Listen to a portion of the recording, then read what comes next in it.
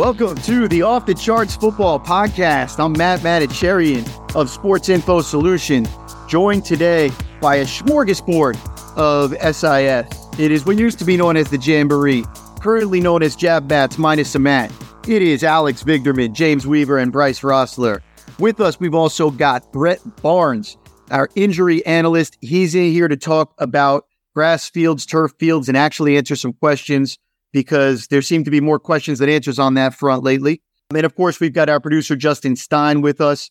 So we're going to break it down. We're going to start off with some of those injury topics, but we're going to get into Lamar Jackson, who Bryce Rossler wrote about on sportsinfosolutions.com this week, as well as some of these other thoughts that we've had on 33rdteam.com and on our own website.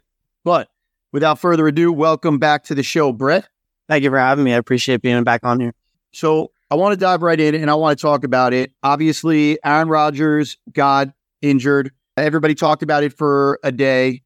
And then it's like, we just move on to the next thing. I was going to make a political comparison and I'm going to pass on that. But we kind of saw him get injured. We all have 1 or 2 days of an uproar. How can we keep playing on turf? The Meadowlands is dangerous. And then we move on and it's forgotten, but not by us. So I wanted to ask you about what you wrote, because you took a look and you dive back into something that we've been talking about for years here. And it's what the actual numbers say about injuries that happen on grass fields versus turf fields in the NFL.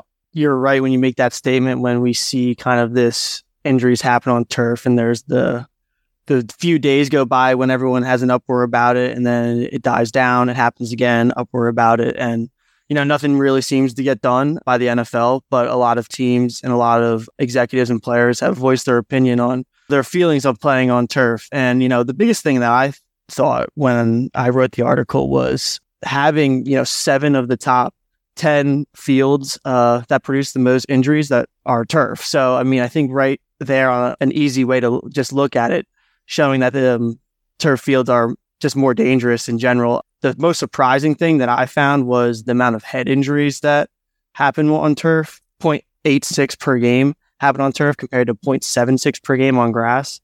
And Anthony Richardson, 2 weeks ago, landed on his head in the end zone after he scored a touchdown. And that was a turf field and concussed and missed the game last week. So I just think that the numbers are all telling you that more injuries just overall happen on turf. I don't necessarily think that if Aaron Rodgers was on grass that his Achilles wouldn't have torn, but I do think that overall, the numbers say that grass is definitely safer. Well, let's talk about that a little bit more, because I think these are really interesting numbers, and they actually sort of diverge from the storyline a little bit. So the numbers pretty consistently they showed it from 2017 to 2020, and as we revisiting it, adding in 21 and 22, you see more injuries per game on turf fields overall. You see, like you said, 7 of the top 10 fields in terms of injuries are turf fields. 7 of the 10 the lowest injury rates are grass fields. So you see that too. But beneath all of that, I think a lot of people in the medical fields, trainers, things like that would ask, okay, but what about the issues that we can really prevent? What about the soft tissue injuries? And then specifically, like you're saying, all the outrages about this Achilles injury. Well, is it the Achilles, the ACL? Do these catastrophic sort of lower leg injuries actually happen more often on turf compared to grass? And the numbers don't indicate that. No, they don't. When you're just looking at lower leg injuries, 2.39 per game on turf, 2.35 per game on grass. So pretty comparable, a little increase on turf. But then when you go and look at non-contact injuries, there's actually a little bit more happen on grass. And the same thing when looking at non-contact injuries just to the lower leg. So I don't think there's any real correlation between these soft tissue injuries or lower extremity injuries based on the playing surface. I think it's just more that the turf is a harder surface underneath overall. I always think about those grass fields when a guy gets his head driven into the ground, he comes up, he's got grass sod all in his helmet.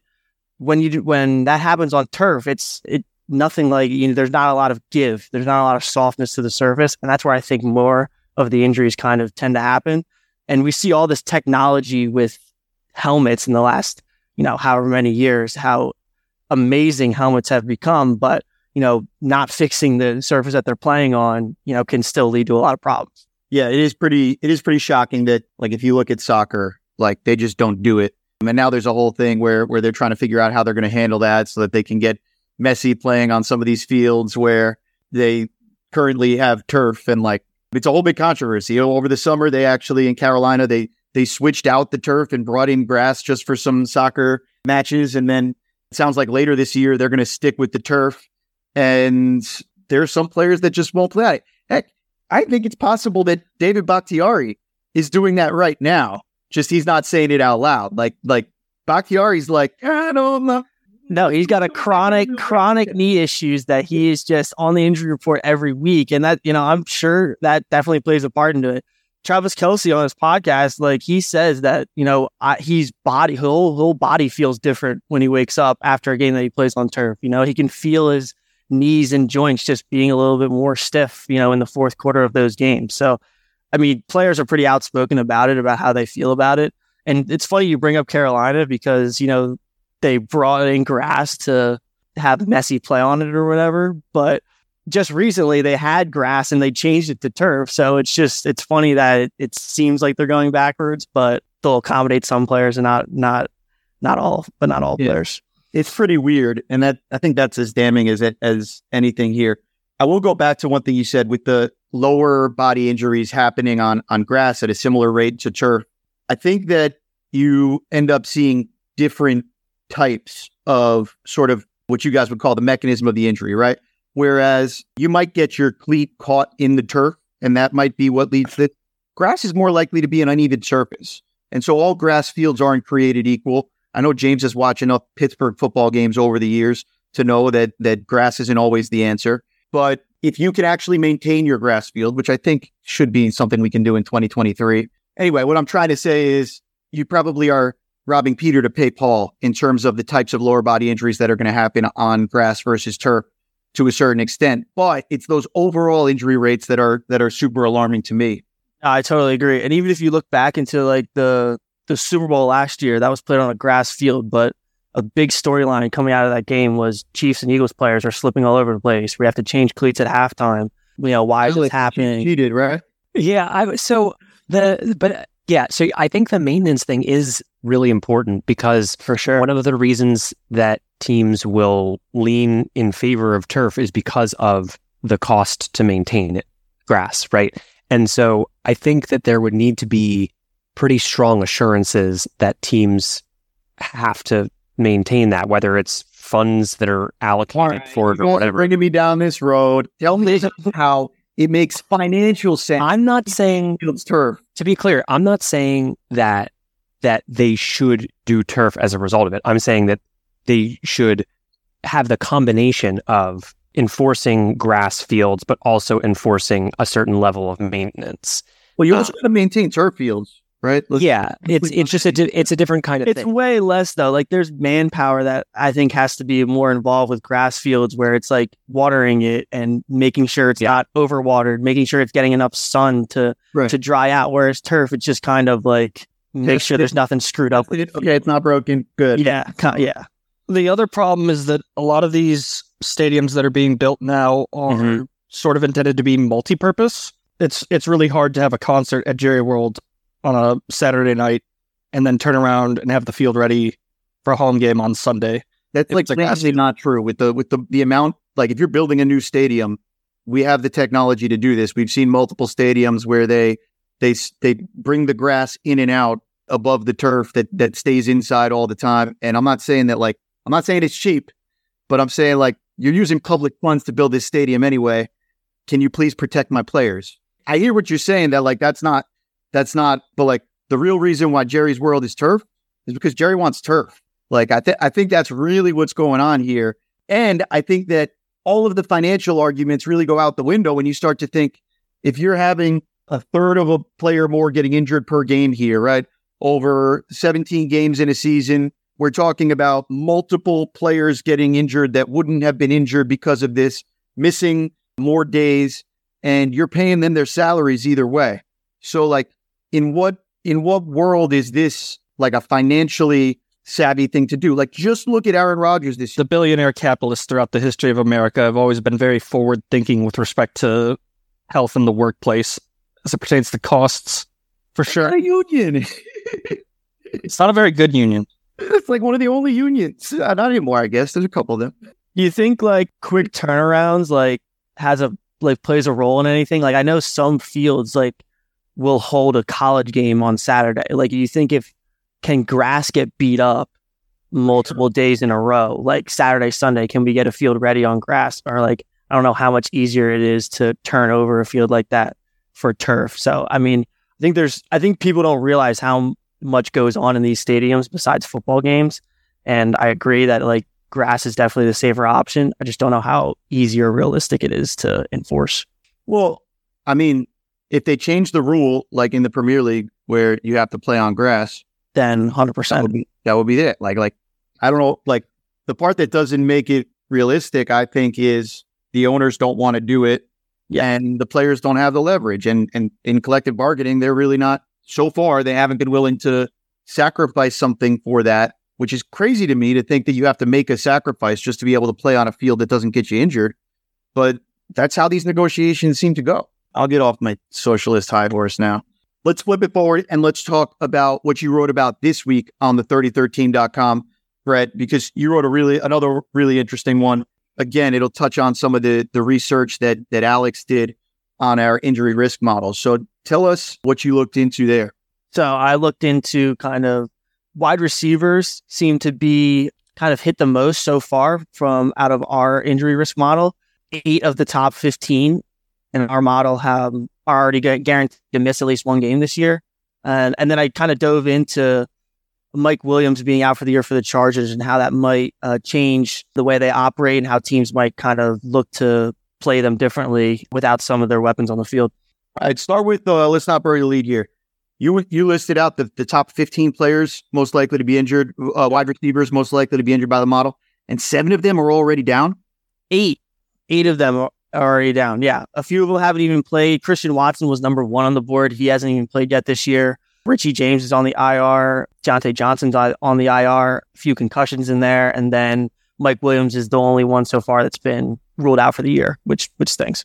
So we messed everybody up when we told them that Nick Chubb was lower on the injury risk model than you expect, and then that went really well. To his credit, it's way better than they think it was initially. So the severity, that's amazing. Yeah, right. That's what I said. So it shows the durability where even a major severe injury, he comes out of it not too bad. But I gotta ask, Alex, 8 of them already injured? Is that actually more than we would have predicted? Well, it's more than we would predicted through 3 weeks, right? Yeah. Like we still have most of the vast majority of the season remaining. So like normally I think we would have expected that those guys would get hurt. Like each of them would have, something like that. Yeah. So if each of them has that risk, then we would expect roughly this kind of number for the whole season. We got to keep those other 7 guys healthy. One of them is Kadarius Toney, who has been on the injury report every week, so I don't know how likely that's going to be the whole way, but I like the optimism. The Nostradamus model struck. I think that's pretty interesting. It's a dangerous sport. It's always weird when the predictions are right because it's like, yay, the model's working, but damn, these people are hurt, and it's better when they're on the field. In terms of the specifics here, I want to dive in on Mike Williams because I thought you did a really good analysis there. What can you expect to see differently from the Chargers with and without him?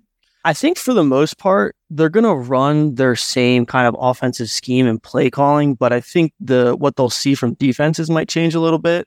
When Mike Williams was off the field last year, they saw a stacked box 8% more of the time. They played man coverage against man coverage 6% more of the time. So teams seem to be more aggressive at the line of scrimmage and, not fearing as much of the immediate off the line of scrimmage man-to-man with the other threats that are going to be on the field, especially without Eckler on the field. I think teams are just going to sell out to try and stop the run, force the ball out of Herbert's hands quickly, because the longer that he can kind of extend plays, the more success he's going to have. I thought the biggest thing that I saw was Keenan Allen's effectiveness when he was on and off the field last year. Keenan Allen was a freak last week. He had 18 catches, but when he was on the field last year with Williams, he had 47 targets and caught 41 of them. But without him, On the field last year, he caught 25 of 42. So even if he gets more of the target share, Herbert probably is going to be forcing the ball a little bit more and might be a little less efficient going forward. Yeah, they need a rookie receiver to step up there. Yeah, no, the door's wide open for him to kind of show something. Good quarterback to do it with. Justin Herbert continues to amaze me. Bryce, you have anything to add on that front? What you can expect with the Chargers playing without Mike Williams? A big thing for them this year compared to last year was Herbert's ADOT jumped up pretty significantly. I know it's a small sample. We're only through 3 weeks of the season, but Mike Williams is their downfield guy. Keenan Allen is not who he used to be, but even then he wasn't a vertical threat. He was more working over the middle. You're criticizing Keenan Allen after he put up 200 yards last week. I don't know, man. He's an intermediate. I agree that he's more of an intermediate field route runner than a deep take the top off threat. Yeah, I think losing their field stretcher hurts a little bit. It might dampen their ability to go downfield. Totally agree with that. It was the case last year too. Like Herbert's ADOT dropped like a full yard without Mike Williams on the field, so it kind of shrinks the ability, or at least the amount of space that Allen and all those other underneath receivers have to work with. I think I'll bet on the difference between offensive coordinators with Kellen Moore there instead of Joe Lombardi making more of a difference than losing Mike Williams does on the ADOT. I think the ADOT will stay up this year because I think last week he finally started to unwrap his shiny object and Justin Herbert can do some stuff. Well, and also in theory, Quentin Johnston's presence is like that's the difference between the personnel last year and this year, right? Like Palmer was there last year and kind of, filled in okay, but Johnston, if he can take a step, which he hasn't taken in 3 games so far, then that is the deep threat that replaces Mike Williams theoretically very well if he's up for the task. So I think that from an ADOT perspective, in terms of like the targets downfield, at least in these first couple games, I would expect it to maintain. And the question is, can Johnston, do something with that and make it so that the Chargers can get something out of those targets? It's kind of interesting because he was like a raw prospect. Yeah. With a lot of physical ability. And you might expect like, okay, it's going to take him longer to like figure it out and get to know it. But I mean, like, how much do you have to teach him in order to say like, run straight as fast as you can, and we're going to throw the ball up in the air to you? Like that's mostly his value, right? Like, so. Yeah, I think that you could see him being like Marquez Valdez-Scantling type productive immediately, even if he's not being, if he might not be first round wide receiver productive in this first handful of games, but that might be okay. Because you're only asking him to do a narrow amount of things, maybe he has a better chance of being able to do that than like if you were asking him to run a full route tree and all that kind of stuff. And if you have Keenan Allen, like you don't need kind of what Brett was alluding to, like the pairing of Keenan Allen's skill set to Mike Williams' skill set is really important. And so just having that presence to sort of balance out the offense is enough. He doesn't need to be like a true number 2 receiver. Yeah, and I think the reason, like part of the reason they drafted Johnston too, is because of Williams' injury history and kind of the similar play style that they have. I think they would be in a way worse spot if like Keenan Allen were to be the one to go down and they're trying to match Mike Williams with Quentin Johnston now. It's like kind of having the same guy. So I think, at least the personnel is there and the skill sets are there for them to kind of operate at the same rate, but only time will tell to see how successful they are. Yeah, it makes sense there. Before we move off of kind of the injury stuff and get into Lamar Jackson, I want to go back, and I guess mostly like Alex, James, more of the scientific crew that I want to ask about here.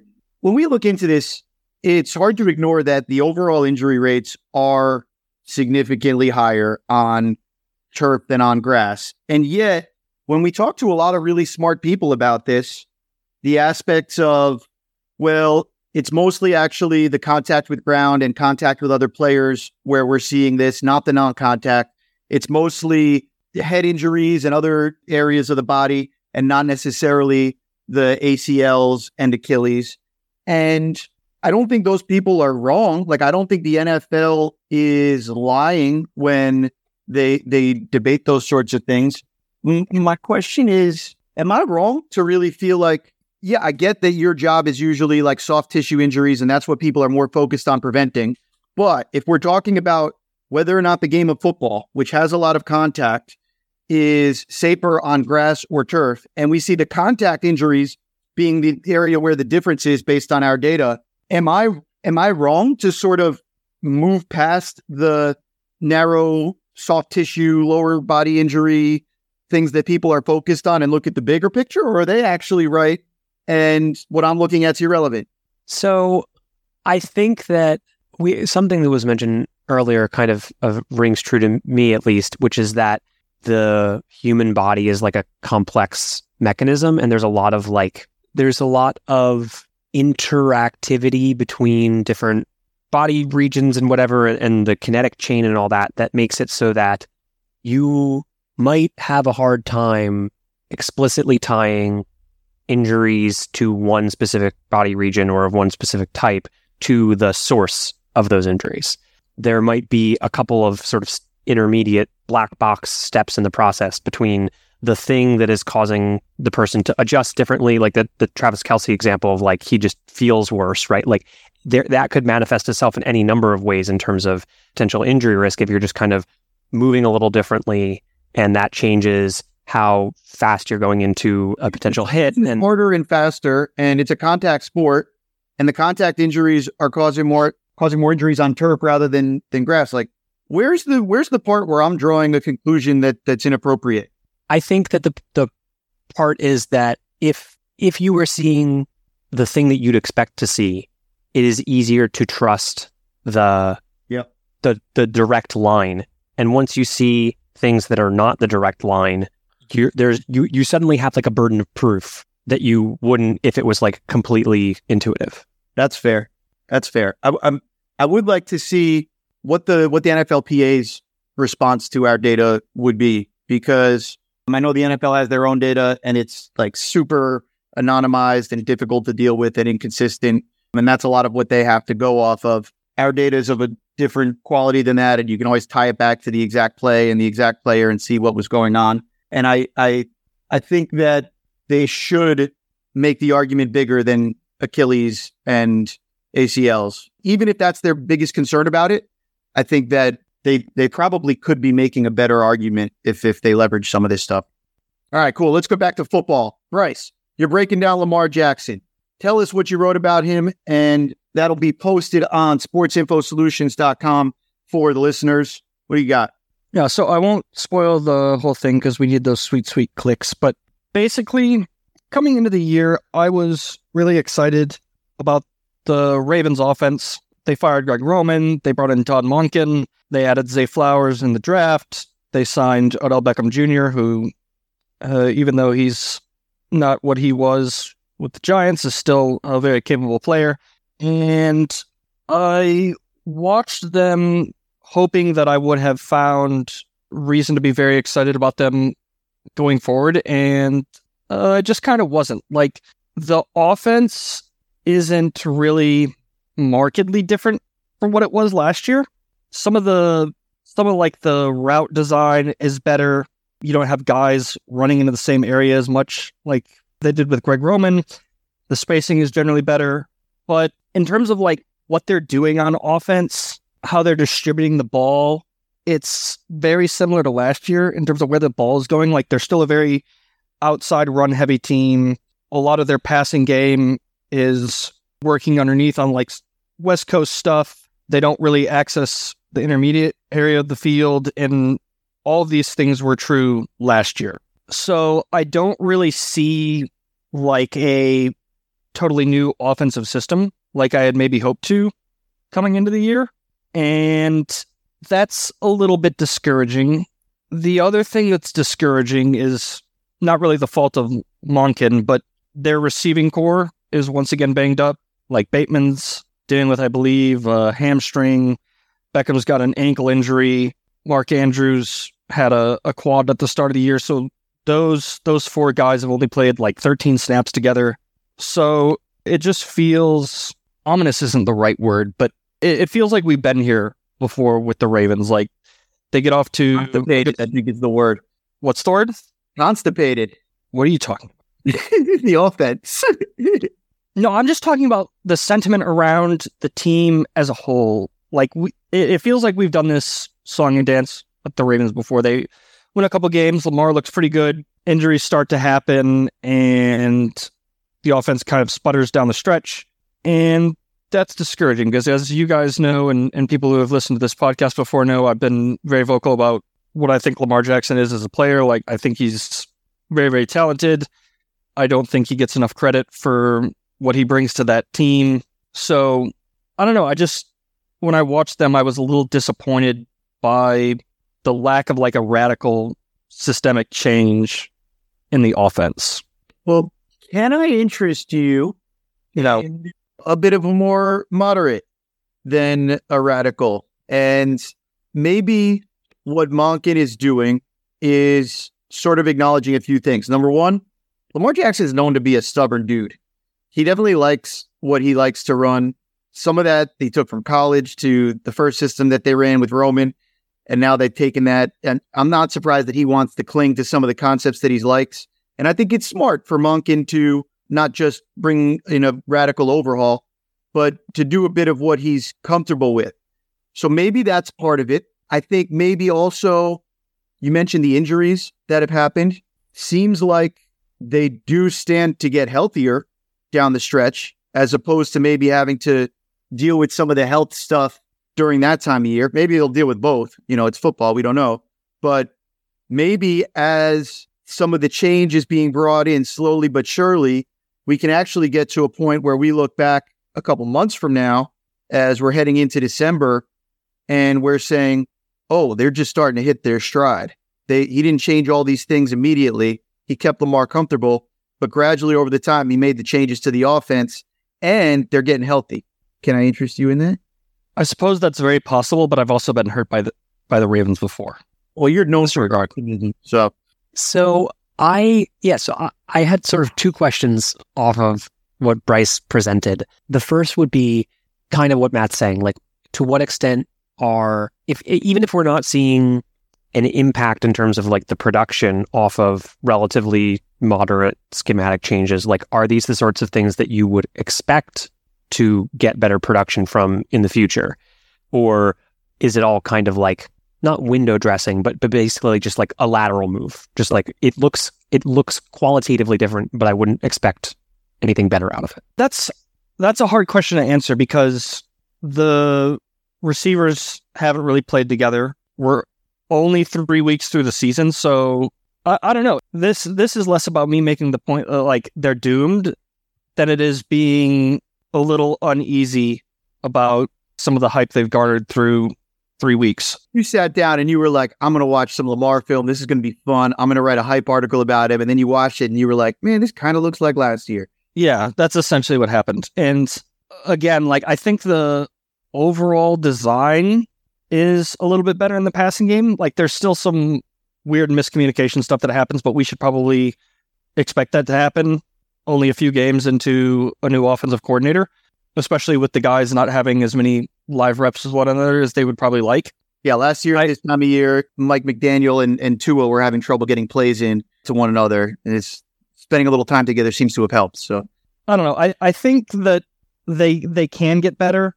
I'm not sure I entirely buy the argument that like it's about keeping Lamar comfortable, because there are some things that Lamar does really well that they're leaving some meat on the bone with. Like, Lamar is a very good downfield passer. He ranks like 5th in on target rate on deep throws this year, and they're just not really designed to throw the ball downfield right now. I also think that the run pass splits they mirror last year very closely. I know that's kind of been the Ravens' identity, is the run game, but I'm still skeptical that's optimal. With this personnel, it's hard to argue, right? They've been so banged up in the backfield. Yeah, losing Dobbins that's a bit soul crushing, and the offensive line hasn't been 100% either. But they've pass protected well enough. I just don't know that like a 55% run, 45% pass split is ideal for any team in the NFL. I don't know. What'd you say it was? It was just a little bit skull crushing? Soul crushing, not skull crushing. A little bit soul crushing. I like that one. Just a little bit. A little bit of crush. Of the soul, not skull. All right, let's keep it moving around. James, would you say that Josh McDaniels is more A, dumb, B, cowardly, or C, Generous. I'll take A and C if there's an option for that. Yeah, certainly generous to the aspects of letting the Steelers just take the game. I mean, granted, I think that Pittsburgh was in control for the majority of that game anyway. So in terms of coming out with a win, I wouldn't be. They're obviously come down. I don't have the win probability in their favor, but go through the scenario at a high level, just for anybody that didn't see it. Yeah, so I believe it was they had fourth and 4 or something like that. They're within the 8-yard line going in for a touchdown. They were down 8 with under. I think it was under 2 minutes, under a minute, something like that. 2.5 minutes. Yeah, 2.5 minutes. And instead of trying to punch it in, score the touchdown, tie the game against what has been one of the better defenses in the league this year, he decided to kick the field goal, hope to get the ball back, and then march the ball down the field, and still having to score a touchdown to win the game. I want to ask Alex to tell me what the win probability model said, but I just feel dumb even asking, because if you go for it, you have a chance to tie the game, and if you don't have a chance to tie the game. And my guess is that the win probability model likes tying the game better than not tying the game. Well, what if I told you? No, I'm just kidding. Yeah, so it was one of the worst decisions that you'll see in terms of win probability, but specifically from the perspective that like their existing win probability was relatively low. So like they're even with only a few minutes left in the game, like there's not that many decisions that you could make that move the needle a ton, right? Really in that, if you're in these coin flip situations late in the game, you can have really big expected swings. That's not the case here. Like they had like a 12% win probability at the time. Yeah, 14%. So like the fact that the decision to kick a field goal was -5 expected win probability added compared to the go for it choice is pretty meaningful, because that was like almost half of their win probability at that point. Yeah, right. Like if your win probability is 90%, you can make a conservative decision, sacrifice it down to 88%, but not risk dropping it down to 60%. All right, I'm good with that. But if you're at 10%, you got to take some risks. Yeah, it's not even you got to take some risks. Like he took a risk. He risked not getting the ball back, and But he wait. He risked what? Not getting the ball back. Kenny Pickett is the quarterback. But like I mean, the not getting the ball back thing that's tough. Like they had multiple timeouts and the 2-minute warning. So like, yeah, you should stop Kenny Pickett. Like first off, like figure that out. But he's probably the worst quarterback in the NFL. No, starting quarterback. No, Zach Wilson's alive. By the way, I think now's the time. We were talking about it last week. Buy your Jets stock right now, because I don't think Simeon is the end. Although Simeon will still raise their floor. You want to take the over on whatever that low number is right now on the Jets, because Zach Wilson is not a starting quarterback. Kenny Pickett is a starting quarterback. Exactly. And he is the worst in the league. He's worse than Bryce Young. We cut somebody off. Where were we?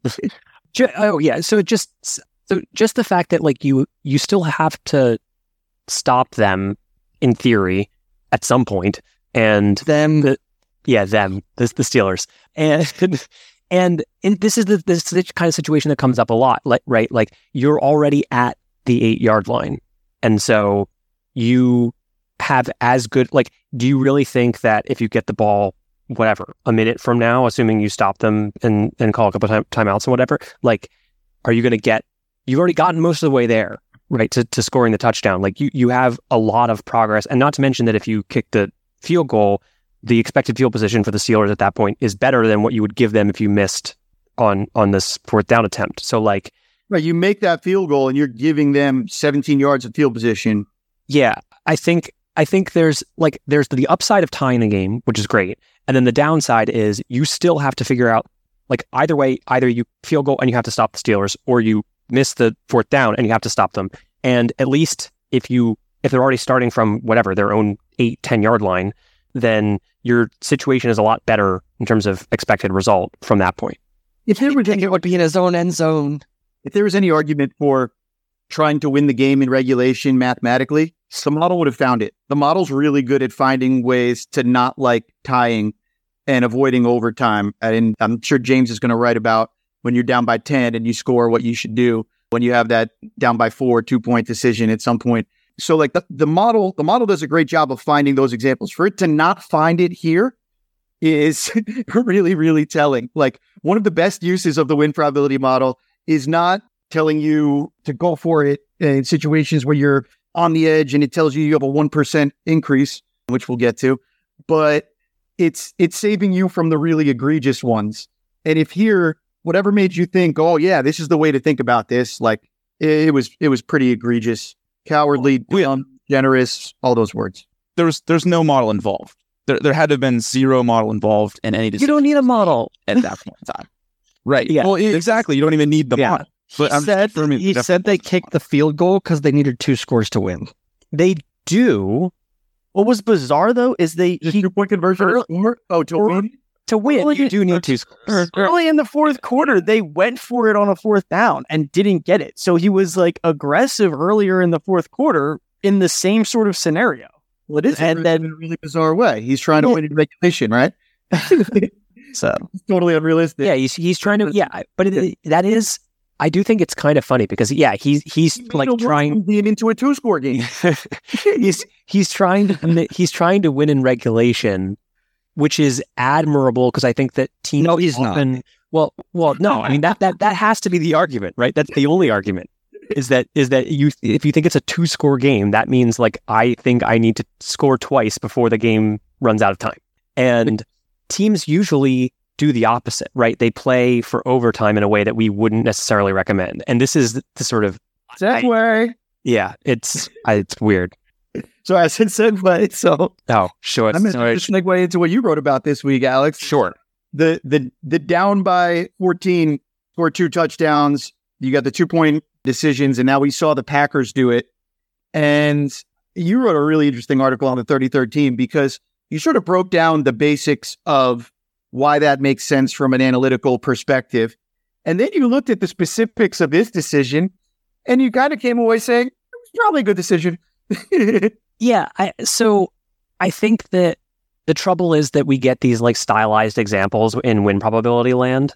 And when you actually are faced with those circumstances, sometimes it doesn't line up with what you thought about originally. So like the sort of canonical thing with the down by 8 question is basically like you're down by 14 points before you score a touchdown.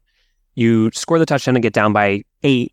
And the math says that it's a pretty strong recommendation to go for 2 on after that first touchdown, because basically you give yourself the opportunity to win in regulation, and there's a pretty meaningful chance that you either are, you're basically like you're in the exact same situation that you would be if you just kick 2 extra points. Fully recommend people look at the article on the 33rdteam.com, breaking it down, because there are some flow charts on there that Alex made that I think are really helpful. But I think it, like, as well as we can describe the base situation via audio, it's easy to picture. You're going to score 2 touchdowns. If you kick the extra points, let's just assume you make them, then you'll go into overtime. Your win probability would be 50% at that time.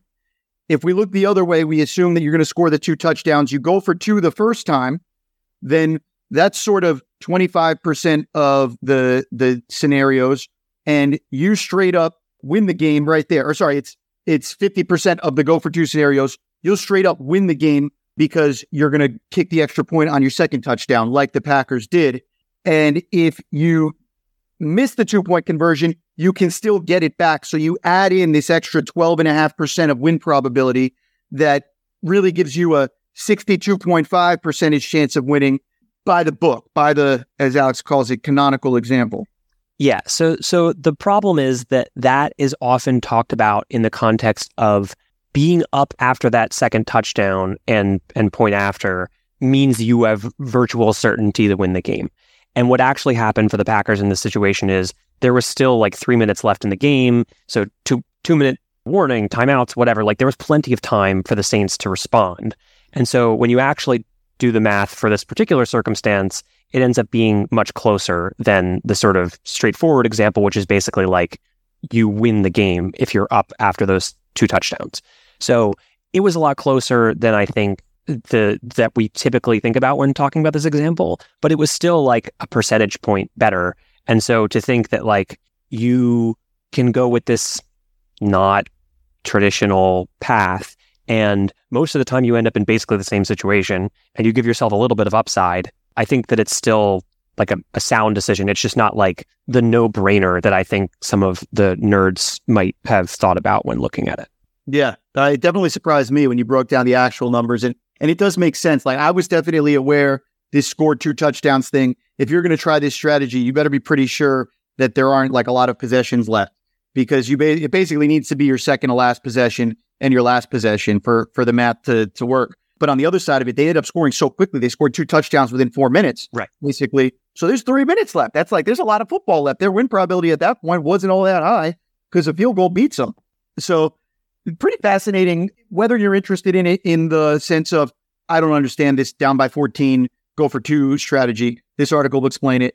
And if you're also, I understand it, I know everything about go for 2 strategy, you'll read this and you'll be like, oh, damn, that was closer than I realized. Yeah. And I think it does, it brings up the question, I suppose, of like, how early is too early to think about going for 2 in that spot, as opposed to just like taking sure points.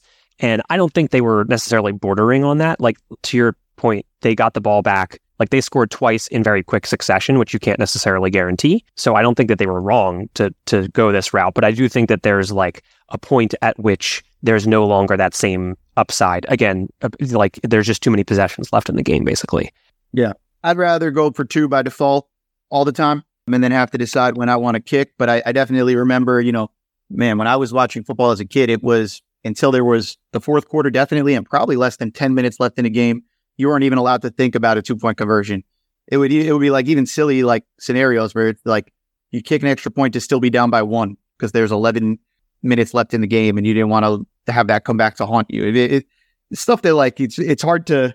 It's like when they used to not shoot threes in basketball. It's like, well, what were they doing? Were they trying to win? Like, yeah, I mean, this is more of like a loss aversion thing than a 3-point shooting thing. It's like, it's exactly what you're saying. Like, you don't want something to come back to haunt you, but at the same time, you could be like, oh, I could come back to be like, oh, that actually worked out awesome. Yeah. Like, there is basically a 50% chance of either of those outcomes. And with enough time left in the game, like the fact that you missed the first time can be made up for. I got one for you, Alex and Brett. I think the actual analogy here for me is more in baseball and relief pitchers. I can't remember if we've said this before, but it became obvious at some point in the last couple decades that if you don't use your relief pitchers, then they don't pitch. For example, if you're in a tie game and it's the 9th inning, put your damn closer in, because you could wait until you don't get the opportunity to use your best pitcher or not. And so, like, yes, you might, it's the 13th inning, we really wish we had our closer, but you wouldn't be in the 13th inning if you didn't use your closer. So there's a little bit of that aspect to it too, where it's just like, you can't worry about what isn't until you've done the first thing.